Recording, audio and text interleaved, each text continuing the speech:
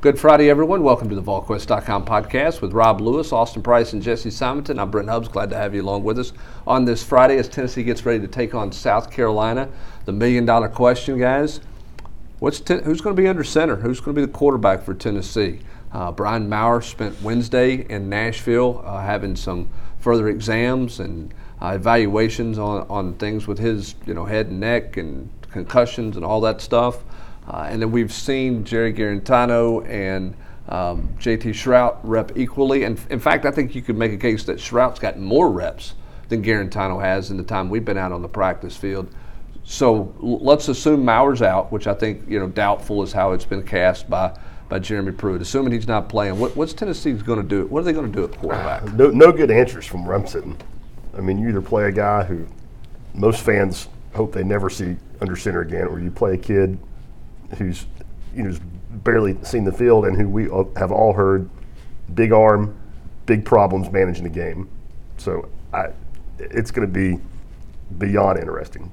I think they've done everything this week to crash course JT Shrout in the plan. Certainly seems that way. I mean, he's out repping JG when we go off the practice field. He's out repping him when we're on the practice field. They're crash coursing this kid, much kind of the way they did Brian Maurer a few weeks ago when they made the move from JG to Maurer. Is that so if JG struggles and they have to go to Shrout, he's more prepared? Is that because Shrout's going to be the guy? I don't know. But, I mean, it's pretty clear that they're doing everything they can to make sure if he is the guy under center, he has got as much knowledge as he can possibly have. He's had as many reps this week with the number one guys as he can have, and Rob brings up the game management stuff. I mean, I do think there are things where you can just totally just vanilla it with him, and he can get in and out of the place. He can hand it off. He can take some chunk shots down the field, which is more along the lines of his bread and butter, and lean more heavily on Brandon Kennedy on Trey Smith and Juwan Jennings to help get you in and out of the huddle. I mean, as we're sitting here, shortly out of when Tennessee's going to play a huge football game in terms of the importance of the rest of their season, from my vantage point, if Shrout starts, then Derek Garantano is going to play. I would be stunned if JT Shrout played a whole football game on Saturday. Conversely, if JG starts, I think you're more likely to see a little bit more of that Mississippi State. We talked about it previously on the roundtable. Probably more of the Mississippi State game plan, where it's very conservative, it's quick RPOs, and it's kind of get it to the fourth quarter playing some slobber knocker, running game, defense, and it's kind of which team can kind of out punt and outfield position the other. With all that we've heard behind the scenes about Shrout, even with all the mistakes that we have actually seen with our own eyes from Garantano, I would be surprised if he lasted the whole game. And it's an interesting decision because if you start Shrout, you know that if things go poorly, you would have to turn to the veteran, and yet that's when the fans are going to start booing when you put Garantano in the game, or do you just start Garantano and get the booing out to begin with, and then kind of go from there? Well, right. I mean, that part's going to be there whenever. Okay, so I don't. Obviously, the coaches are not worried about the booing element of it. Look, here's Jim Chaney. He looks on tape. He's got a couple of shots dialed up Saturday night in Tuscaloosa that are winning plays that Jared doesn't hit. Okay, we talked about it. He's got a double move with Juwan Jennings. Should have been a touchdown. Wasn't there. He had the rail route that was going to be a big play, wasn't there. So he's watching Shrout and thinks Shrout can make those plays. But then where's Shrout in terms of being able to manage the clock, game manage, get you in and out of a run game situation that you need to get in and out of, all those things. What's an easier fix for Jim Chaney? Dumbing the offense down to the point that JT Shrout can manage it, or getting some kind of confidence going in Jerry Garantano, who did get you home in the second half against Mississippi State, but lost all of that he gained by what happened in Tuscaloosa with the 4th and goal play. What's the easier fix for Jim Chaney? Well, I mean, it is to me, I mean, it's pretty simple. It's Garantano can actually run the offense. And that's not to say he's not going to make boneheaded, self-inflicted plays, but they're not worried about delay of games and basic operation with two back there, which is apparently a significant concern if Shrout has to play, right, AP? It is. I mean, it's something that, I was told this week. I mean, it's something they struggle with every week in practice. It's dating back to, back the spring when he started to get meaningful actual reps, and he just struggles to get in and out of the huddles. There's delay of games in practice. There was a delay game Saturday night in Tuscaloosa. You can't be playing 1st and 15, or if you pick up 8 yards on first down, you can't be playing 2nd and 7 instead of 2nd and 2 because you can't get out of the huddle on the next play. And this didn't even discounting the fact that Shrout has the propensity to throw the ball to the other team. Let's face it. I understand the magnitude of the one play, but if you take away the quarterback sneak, let's say Tennessee just gets stuffed there on 4th down, and they end up losing 28-13. Is the venom towards Jarrett what it is? It's really that one place what's got it went from really bad to much worse. So I mean, I agree with Jesse as far as being able to get them home, manage, and all that stuff. I mean, easier fix it's a is nose deal. I'm not saying this is a great. It's just, I'm not advocating. And I'm not disagreeing with either one of it. I'm asking a question. If you're the guy and sitting in a room making $1.5 million and you're coming up with a game plan, is it an easier game plan to come up with to where you say, hey, Brandon Kennedy, you handle protection stuff up front. Tim Jordan, you help with protection stuff because you've seen it, you've been a veteran. And let's go play with a guy who's got an arm that's going to have a chance to complete some hole shots. Or let me spend the week trying to recover from the disaster of Jared going on his own, okay, and trying to get my confidence back in him to put a game plan together around him. I'm asking which one is easier for Jim Chaney. I don't know that there's an answer to it. I'm just asking it out loud. I'm with Jesse. I mean, as bad as fans don't want to hear it, I mean, I think Jarrett gives you the best chance to win an SEC football game right now. And I'm not saying that's a solution that anybody's going to like, but with the way we've seen and heard about practice reps being divvied up, my thought is they're getting Shrout as ready as possible so that if Guarantano does go in and has throws a pick early, or just blunders and looks terrible, then they have an option. I mean, it's not like they're sticking Shrout in there without having. Yeah, because the last thing you want to do. I mean, I agree with Jesse from the standpoint of, like if Shrout comes out, throws a pick early, is like 1 of 8. And you've got to turn to JG. I mean, all of a sudden he's become the quarterback version of Ryan Johnson, the guy that the coaches don't really want to play, but they keep having to turn to. I mean, that's just kind of the truth. I mean, I think it's easier to start JG and go to 12 than it is to start 12 and go to 2. Yeah, I agree with that. But what if you start 12 and he is bad to the point that fans are like, okay, we get it. Because you got some fans who go, well, we heard all preseason about JG was the best one. Brian Maurer's not ready. He's a loose cannon, and he's all this. And then all of a sudden they put Brian Maurer in the game, and everybody goes, wait a minute. What the crap was everybody talking about in August? This guy throws it on time. He gets it in the guy's hands. He's accurate with the football. He's not perfect by any means. He threw 2 red zone picks against Mississippi State, but he's got him moving in the right direction. So what did everybody miss about Brian Maurer? So if they missed it about Brian Maurer in August, who's to say they're not missing it about JT Shrout right now? Well, yeah, I mean, he his first throw at Alabama, showed his just raw arm strength. That was a heck of a defensive player. Yeah, he went back there and uncorked it and just threw the pill, and it was a 40-yard, and it almost was a completion. And then he took a delay of game the very next play, and so I get what you're saying. I mean, and the staff would, the staff would gladly take those questions if Shrout goes out there and lights up Will Muschamp's defense, even though he's the third-string quarterback. They would gladly. I'm going to circle back. I had the piece Wednesday or Thursday. Just about ultimately to me, this is going to come down to Tennessee's offensive line and the run game, anyways. And I think regardless of who they put back there, the fact that that's a group that is starting to gain some confidence, that has some cohesiveness. They played, for the first time all season, the same 5 played every snap together. There wasn't this rotation. Now maybe we see some Jameer Johnson at left tackle where he's worked this week as just maybe kind of a sub, to give a guy a break or two. But I think they're going to roll with that 5. They clearly think that Tim Jordan, who's now taking number 1 reps in practice as well as taking, 65% of the snaps against Alabama, that's kind of their horse. And I think they're going to ride with those guys. And I think Pruitt's going to challenge them and say, hey, this is a game we need to win, and y'all have to lead the way. No, I don't disagree with it. And look, of all the groups out there right now, Rob, I think they have the most confidence of anybody in terms of growing confidence. The defensive line's gotten better, no question. We know the wide receivers believe in themselves. But when you think about where the offensive line was a year ago, when you think about where they were against Georgia State, and early in the year, that group's got to have more confidence than they've ever had right now.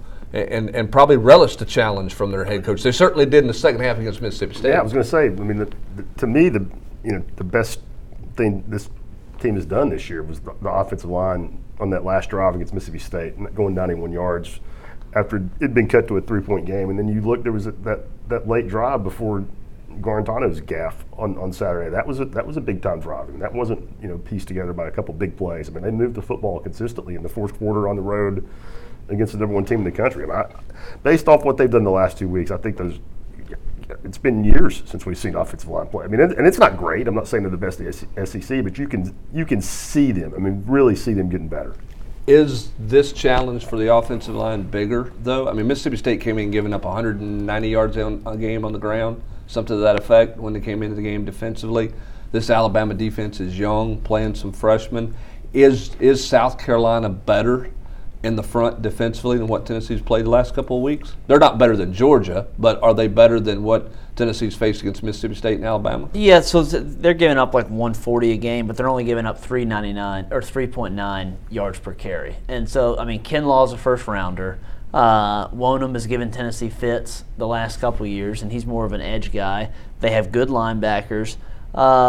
They're going, and the thing is that Tennessee and whoever plays at quarterback, they're going to have to beat press man because that's what Will's going to play. I mean, they're going to be up in your face with the safeties in the box. So this is going to be a challenge for this Tennessee offensive line again to kind of prove themselves. I'm at the point now where it's kind of enough with the moral victories. The one play was really good. The drive against Mississippi State was a confidence builder that they clearly used to kind of spearhead the effort in the Alabama game. But now they're at a point where Tennessee needs them to play for 60 minutes. So you're not going to have 91-yard drives every drive, but they need them to give kind of a 60-minute effort and go out and win them a football game, playing complementary football with the defense. Well, I mean, there are no more moral victories for the year. I mean, everybody else is. Well, that's why I said. I wrote. I mean, the cup has runneth over. I mean, it's time to start winning games. Yeah, I mean, there's nothing about. There's no victory that's moral for these for these next 5 games. Look, these games you're supposed to have a chance in. Yeah, a legitimate chance in all of them for sure.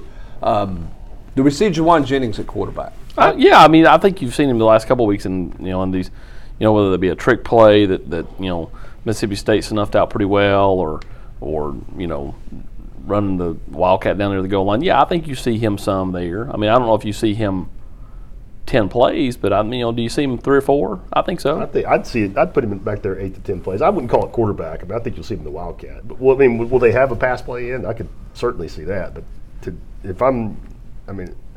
I can't imagine Jim Chaney's got a lot of confidence in Guarantano. So if I could limit his snaps and feel like, if Juwan could give you something out of that package, I would use it pretty liberally. Hell, you could see as many as 4 guys play quarterback. If we think both 12 and 2 might play, if 15, I mean, it was Tim Jordan that was going to take the goal line snap on one of those.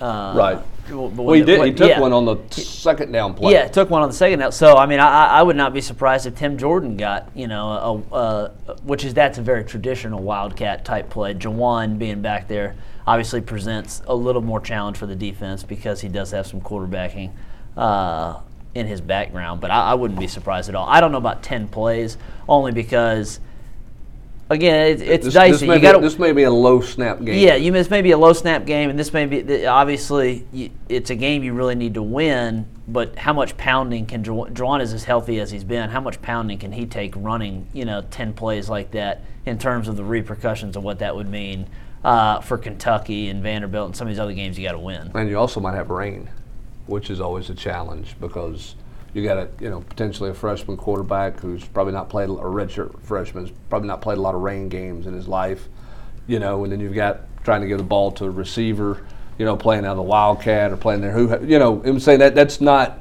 It's another element. That's an element to the game. And remember, South Carolina played in a monsoon a week ago, so they've got a little more confidence in the rain. Another element of who they decide to go with at quarterback. I mean, if we believe this is going to be a run-heavy deal, Tennessee's been running a lot of that stretch play under center. Some of that power with Pope back there. Stroud hadn't taken a snap under center before, he got to Tennessee.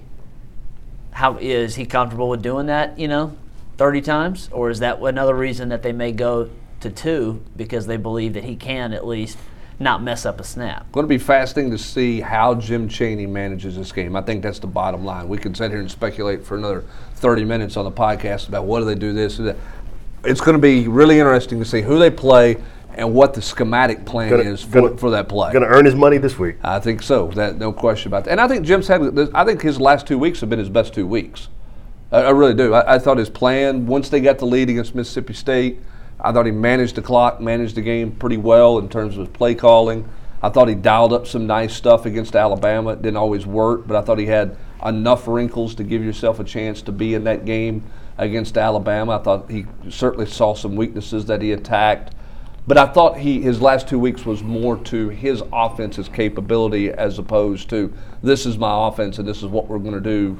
You guys have to do what I do. It's been much more. He's been let's malleable. do what you can do. Yeah, he's been malleable. Yeah. Each week he's kind of tweaked it to what kind of suited both the situation, his personnel, success rate. I mean, he kind of has proven that malleability and that versatility that he came in. That everyone was talking about this spring. All right, let's flip it over to the defensive side of the ball. You got Ryan Helinski, who's a little bit beat up, banged up. Will Muschamp's talked about how they've got to get more explosive in the passing game. It's been much too pedestrian throwing the football. Running the football, they've been pretty effective. What's Tennessee's biggest challenge in this game in terms of South Carolina's offense, which has not exactly been explosive at times, but it has been certainly salty. Yeah, and Tennessee's catching a break with Dowdle being out. Muschamp kind of did end up confirming that Wednesday night that Rico will not play. But they do have Feaster, the former Clemson tailback. He's averaging, I think, over 6 yards a carry, and he's big. I mean, he talk about pushing the pile forward. He moves forward, so they're going to have to both stop him. And then the thing that Helinski has been most successful at is not all that different than Brian Maurer. He's been good at those quick RPOs.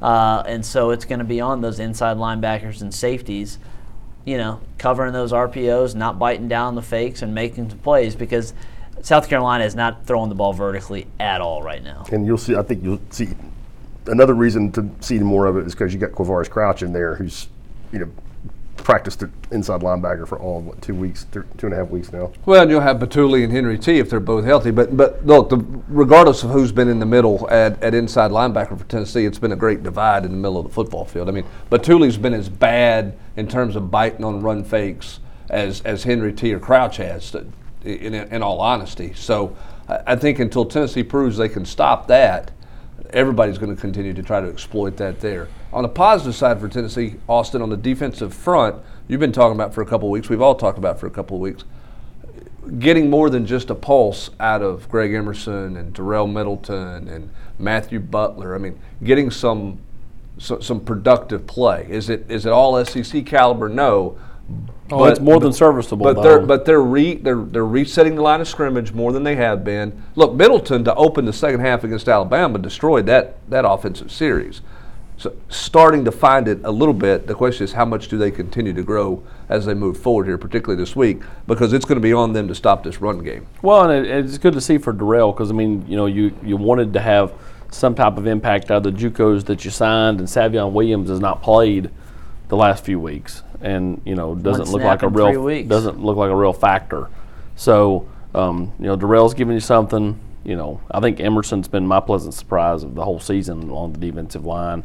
Aubrey, it shows flashes. Needs to be more consistent. Matthew Butler the last couple of weeks has, been more prevalent than he was the first half of the year.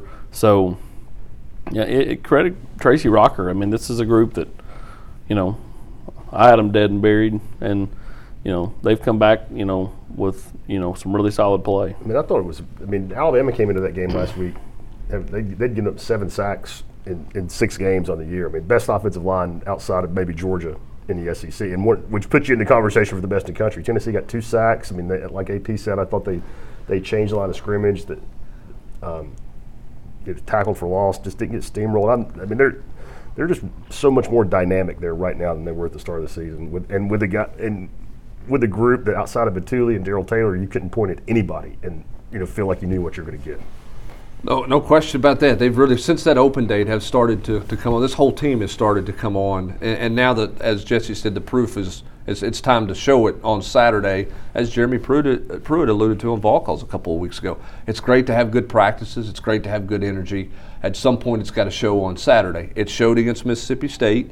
The question is, will it show against South Carolina Saturday afternoon? Be interesting to watch this game. Lots of storylines, lots of dynamics, lots of uncertainties for both teams as we move into this game on Saturday. Let's flip it to recruiting. It's been a pretty crazy in the middle to end of the week here. Austin, you felt like Tennessee, and Jesse as well, is in great shape with the Whitehaven trio. I don't think any of us thought it was coming when it came, but Tennessee lands 3 4-star commitments. Couple guys they weren't real high on at one point in the summer, kind of circled back to after seeing some senior tape on them. What do you make of the trio that Tennessee got out of Memphis? Yeah, I mean, Tennessee coaches weren't, expecting it to come on Tuesday night, and then when they got the first one, they didn't expect the second one. Then I think once they got the second one, the third one was kind of a no-brainer. Hay was in the barn. Yeah, I credit David Johnson, man. He's the guy that deserves all the credit on this deal.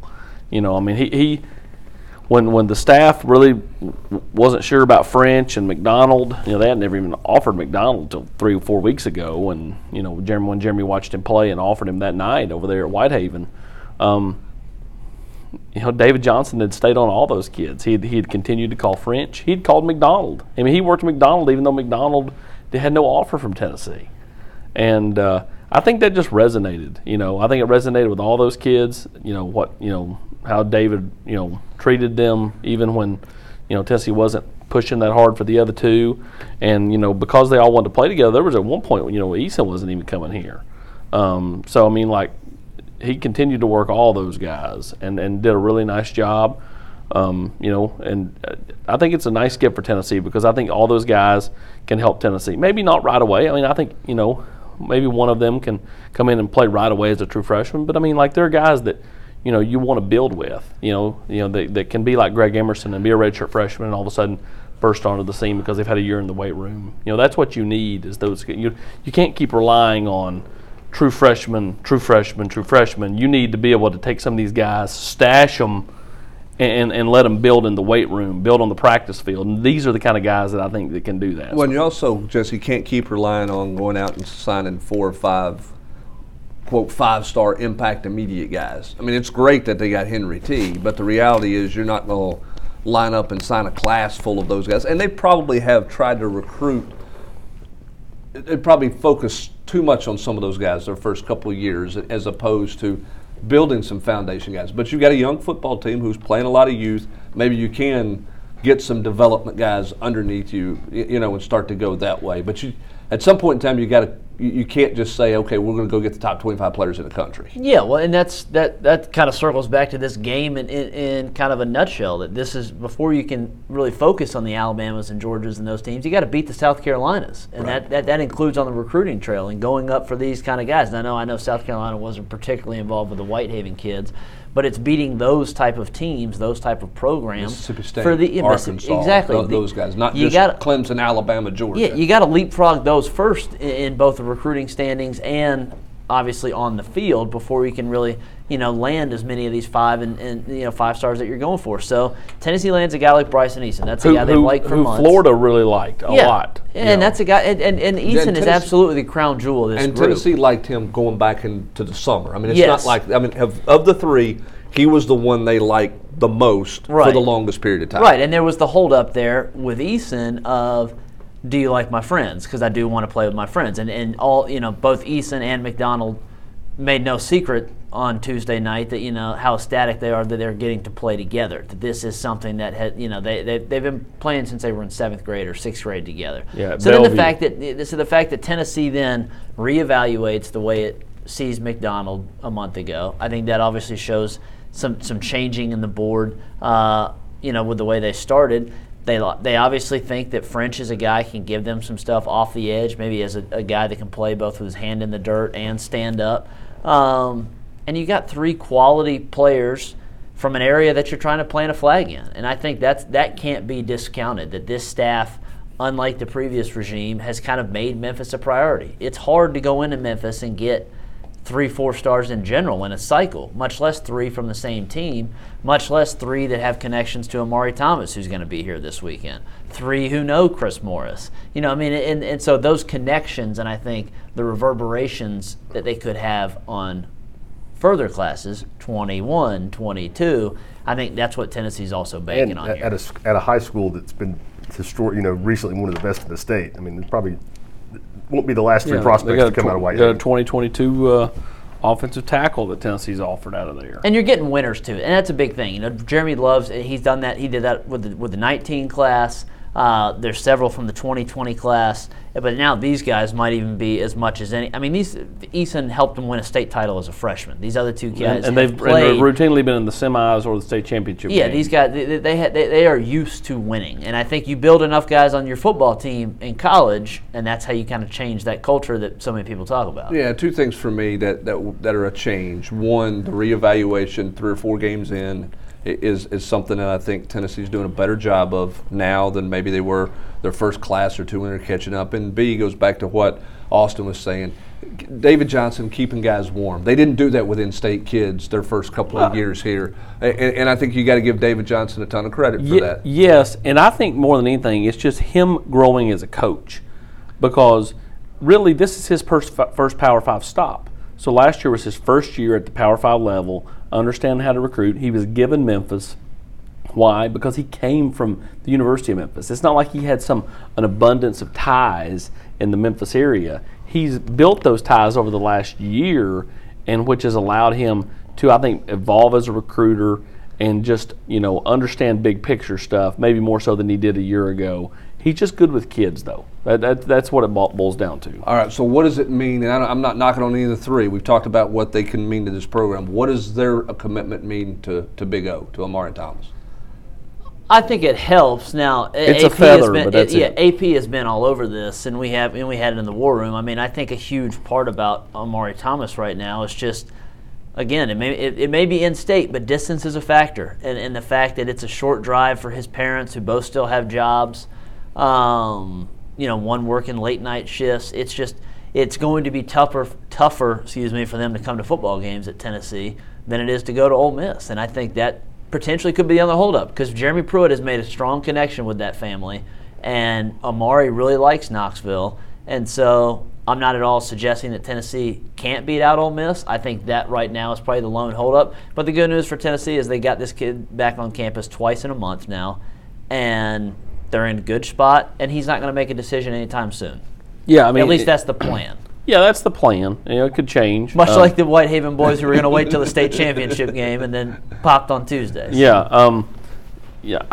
I think it's a feather, and I think that's all that it is. Okay. I think it helps. It's definitely a bonus. It's a plus. But it's not the end all. But I don't think when it gets, when the rubber meets the road, I don't think, because Bryson Eason and the boys went to Tennessee, he's going to go to Tennessee. I think if it's apples to apples, that's a nice bonus. I do have buddies up there. Let's go there. Okay. Quickly on visits this weekend. Big O's going to be in town. Jay Hardy's going to be in town. That's a big one because he's taking that official right now. I think he's getting close. would not surprise me at all. Auburn thing not as big of a deal? Auburn and Florida, I just think that he's known for a long time he wants to go to Tennessee. I think that's why because he was going to wait to take his official till late November, early December, and it's pushed up to this weekend. I think there's a reason for that.